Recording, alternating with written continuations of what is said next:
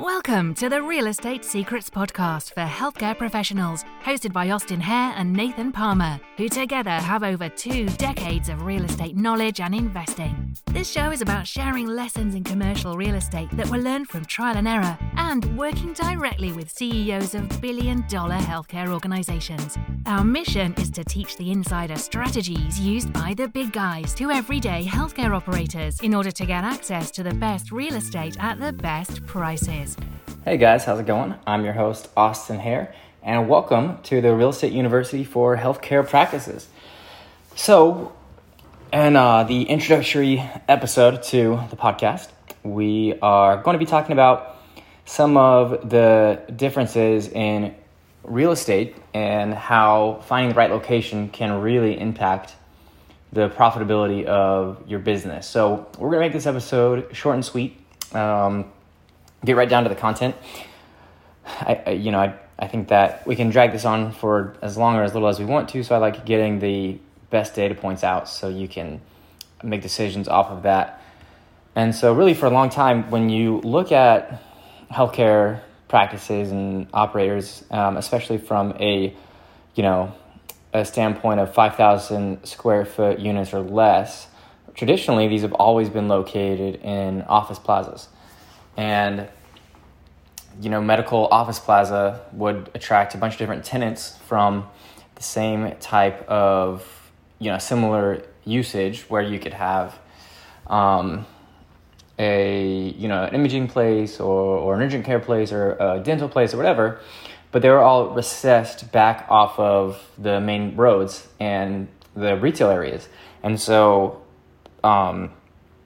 this is kind of becoming an outdated practice to a sense. I mean, a lot of operators still have locations in office plazas, and it still works really well for them if they're, a legacy practice. They've been established for a really, really long time. But in general, the switch from office to retail can result in huge upside to the bottom line. And, a lot of operators or doctors are CEOs or whoever are opposed to the idea of paying more for rent. And it's a valid concern because you do want to be conscientious of all the costs that you're spending on a business. And rent is a very, very big cost, especially at the time of this recording, which is during the lockdown. So the lockdowns are starting to ease up now, but rent is one of the constants that you have to pay every single month. And so trying to reduce that as much as possible is really, really smart. So that being said, it's just math, because if you are able to spend more in a category, but it results in a higher, a significant ROI, then it's a good investment. So it's not, looking at rent in a vacuum in and of itself is not a good method of comparison. You should look at rent in the results of what it nets you to the bottom line. So if your rent goes up by, $3,000 a month, theoretically, if you're getting $100 per patient, then you would need simply one patient per day to offset that cost of rent.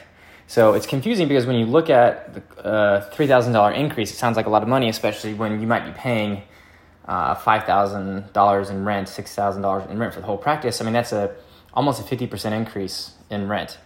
But when you consider the fact that you only need one more patient per day to make up for that, then it starts to make more sense, because oftentimes we're seeing practices increase their patient flow by 20, 30, 40, 50 patients sometimes. And the other thing to take into consideration is that a 50% increase in rent is only a fractional increase in your overall expenses. So what that means is it might only increase your expense category, your total expenses, by about 10% each month.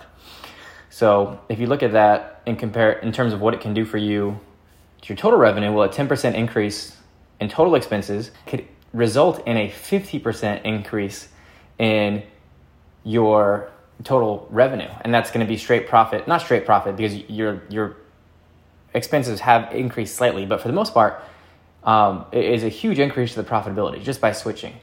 And so that's what's really important to take into consideration. Now, right now, I think there's never been a better time to get into retail, regardless of where you are in your lease.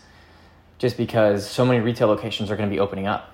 So when you think about what's happened with a lot of these restaurants and a lot of these retail centers, maybe they're clothing outlets or shopping centers or even some salons, I mean, they're not going to be opening back up. And so over the course of the next 12 months, I believe we're going to see some really, really, really good deals. And it could be a reason for you to break your lease right now. And it might just be that you happen to be up for renewal, but there's going to be some really, really exciting opportunities to transition from an office plaza, if that's where you're located, to a retail plaza. And by that same logic, you might be located in a bad retail plaza, and there might be places going out of business besides you, and then you might want to relocate to a center that has more traffic. So it's just numbers, it's just math. You know, when people are driving by and they see your location, statistically, they are much more likely to choose your location than if you have if you're located in an office plaza that's recessed. So that's the point of this podcast. Think about the places as you drive by where you could relocate your facility to that is going to have high traffic visibility. And so we'll continue to talk more on this subject. Until then, bye for now. If you need help finding the perfect location for your practice, or you're ready to invest in commercial real estate, email us podcast@leadersre.com. That's podcast@leadersre, re as in realestate.com. Or go to www.leadersre.com and fill out our form. See you next time.